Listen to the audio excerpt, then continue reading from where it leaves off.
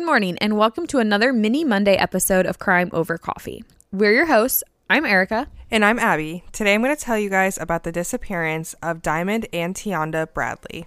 So pour yourselves a strong cup of joe and let's dive in.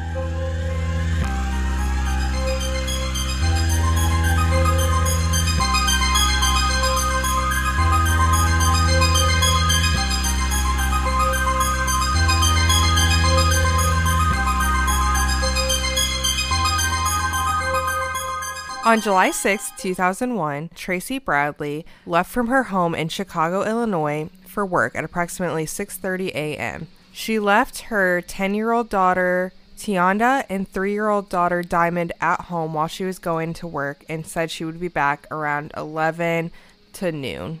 Diamond and Tianda were very close, and this was not so out of the normal for their day-to-day lives. They knew not to go outside and not to open the door for strangers. Their mom's cell phone number so they could call her if they needed anything, and it seemed pretty normal. Around 7 or 8 a.m., Tracy does call the home and does not receive an answer from the girls, but just assumes that they were asleep. And at some point in the morning, she receives a call from Tianda saying that there was a man at the door. I saw in some accounts that it was George, which was a guy who was seeing Tracy and the father of Diamond. Around 11 a.m., Tracy comes back home and she has George with her. When they go inside, there is no Diamond and no Tianda. There is a note laying by the sofa that says that the girls were going to walk to a nearby school and store. Tianda was enrolled at Doolittle Elementary School for summer classes, which was right near their house. However, it does show that she was absent that day at school. So Tracy searches the house and kind of searches around the area and can't find the girls anywhere. She starts calling family and friends, and people in the neighborhood start looking around, and there is no sign of Diamond or Tianda. Eventually, they call police in, and police come in and start to investigate and search the area. From what the family says, the note seems weird. They said that Tianda would never have taken off with Diamond without telling their mom, her mom being there.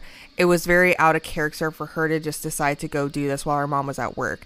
And one of the family members even says that the sentence structure and the diction does not match up with Tianda. I feel like it'd be weird for any 10-year-old just to take their 3-year-old little sister and just leave. And that's another thing that comes up too. Someone says something about running away, and they're like, if she was running away, she wouldn't take her little sister, 3-year-old little sister. And that was something that seemed really far-fetched for the girls to be doing. They didn't have any issues like that prior. Later on, several of the neighborhood children come forward and tell authorities that they did see Tianda and Diamond playing outside of their residence at a park around 12 p.m. But their whereabouts are unknown, and neither child has ever been seen or heard from again. This did lead to one of the largest searches that Chicago has ever done. They were searching fields, railroad cars. They went through 5,000 abandoned buildings and turned up nothing. Seems like they're doing their part, though, in making sure they're searching for everybody. I like to hear that. Definitely. And the family does run a Facebook page for the girls, and they still have vigils to this day. They had one just a couple weeks ago, and it is now a 19-year-old case. And it's still, they're keeping it very active and really trying to find some answers.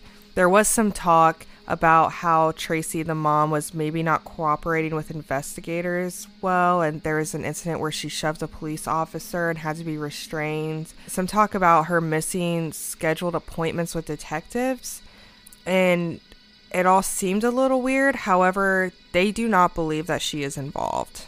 Well, I was going to ask, so she was at work. Does she have that alibi? Did work back that up? I would assume so, and that's probably why they don't think she is directly involved. It seems like for this case, there's just not a lot of information to go off of. And, I was having troubles even finding a whole lot in my research about it. It's kind of just the same small circumstances that I already just told you guys, and there's not much else and their family's just really trying to get it publicized, and they have hope that they will get some answers someday. The mystery has been solved. Here at Crime Over Coffee, our go-to caffeinated beverage for every episode is Fire Department Coffee. And you can get some as well and save 15% with our exclusive coupon code CRIMEPOD15. Owned and operated by firefighters and veterans, 10% of all their proceeds go directly to helping sick and injured first responders.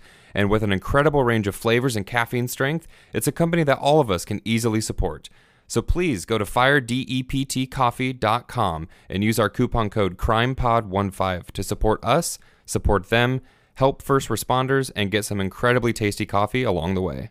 I definitely recommend going and checking out the Facebook page. Sheila Bradley Smith seems to be one of the more involved family members. In the interviews and short documentaries I could find on this case, she definitely was pulling a lot of information that she could and really trying to put the story out there. It reminded me a lot of our Scott and Amy Fandel case. It's two siblings that just disappear without a trace, and we have nothing.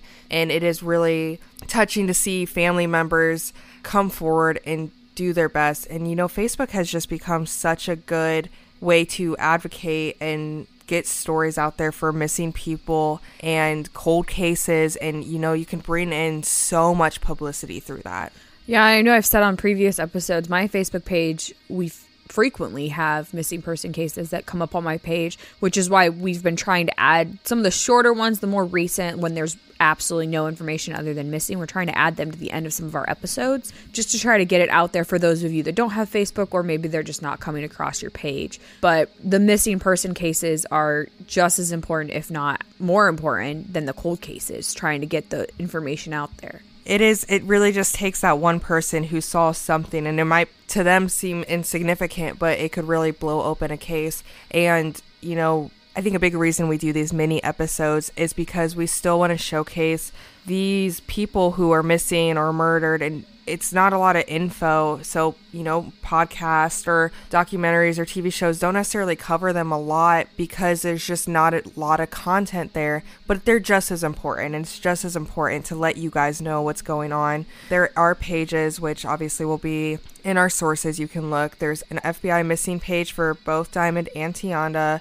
There are pages on the Charlie Project for them and on the Center for Missing and Exploited Children. And definitely check out that Facebook page. There is a short episode on their disappearances on Case File Chicago, and it has some interviews with family members, and it really makes you feel with them and kind of feel what they're going through. It really gives a good personal touch. You know, sometimes you hear about these cases and you kind of gloss over them, but when you actually see the family and how it's affected them, it makes a big difference.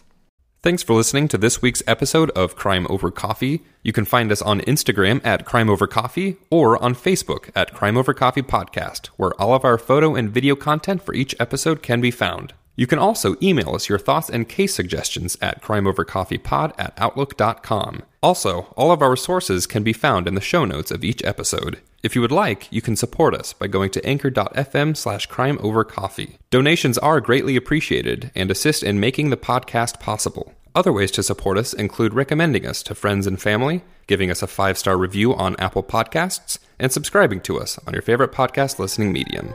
So again, thanks for listening, and we'll see you next time.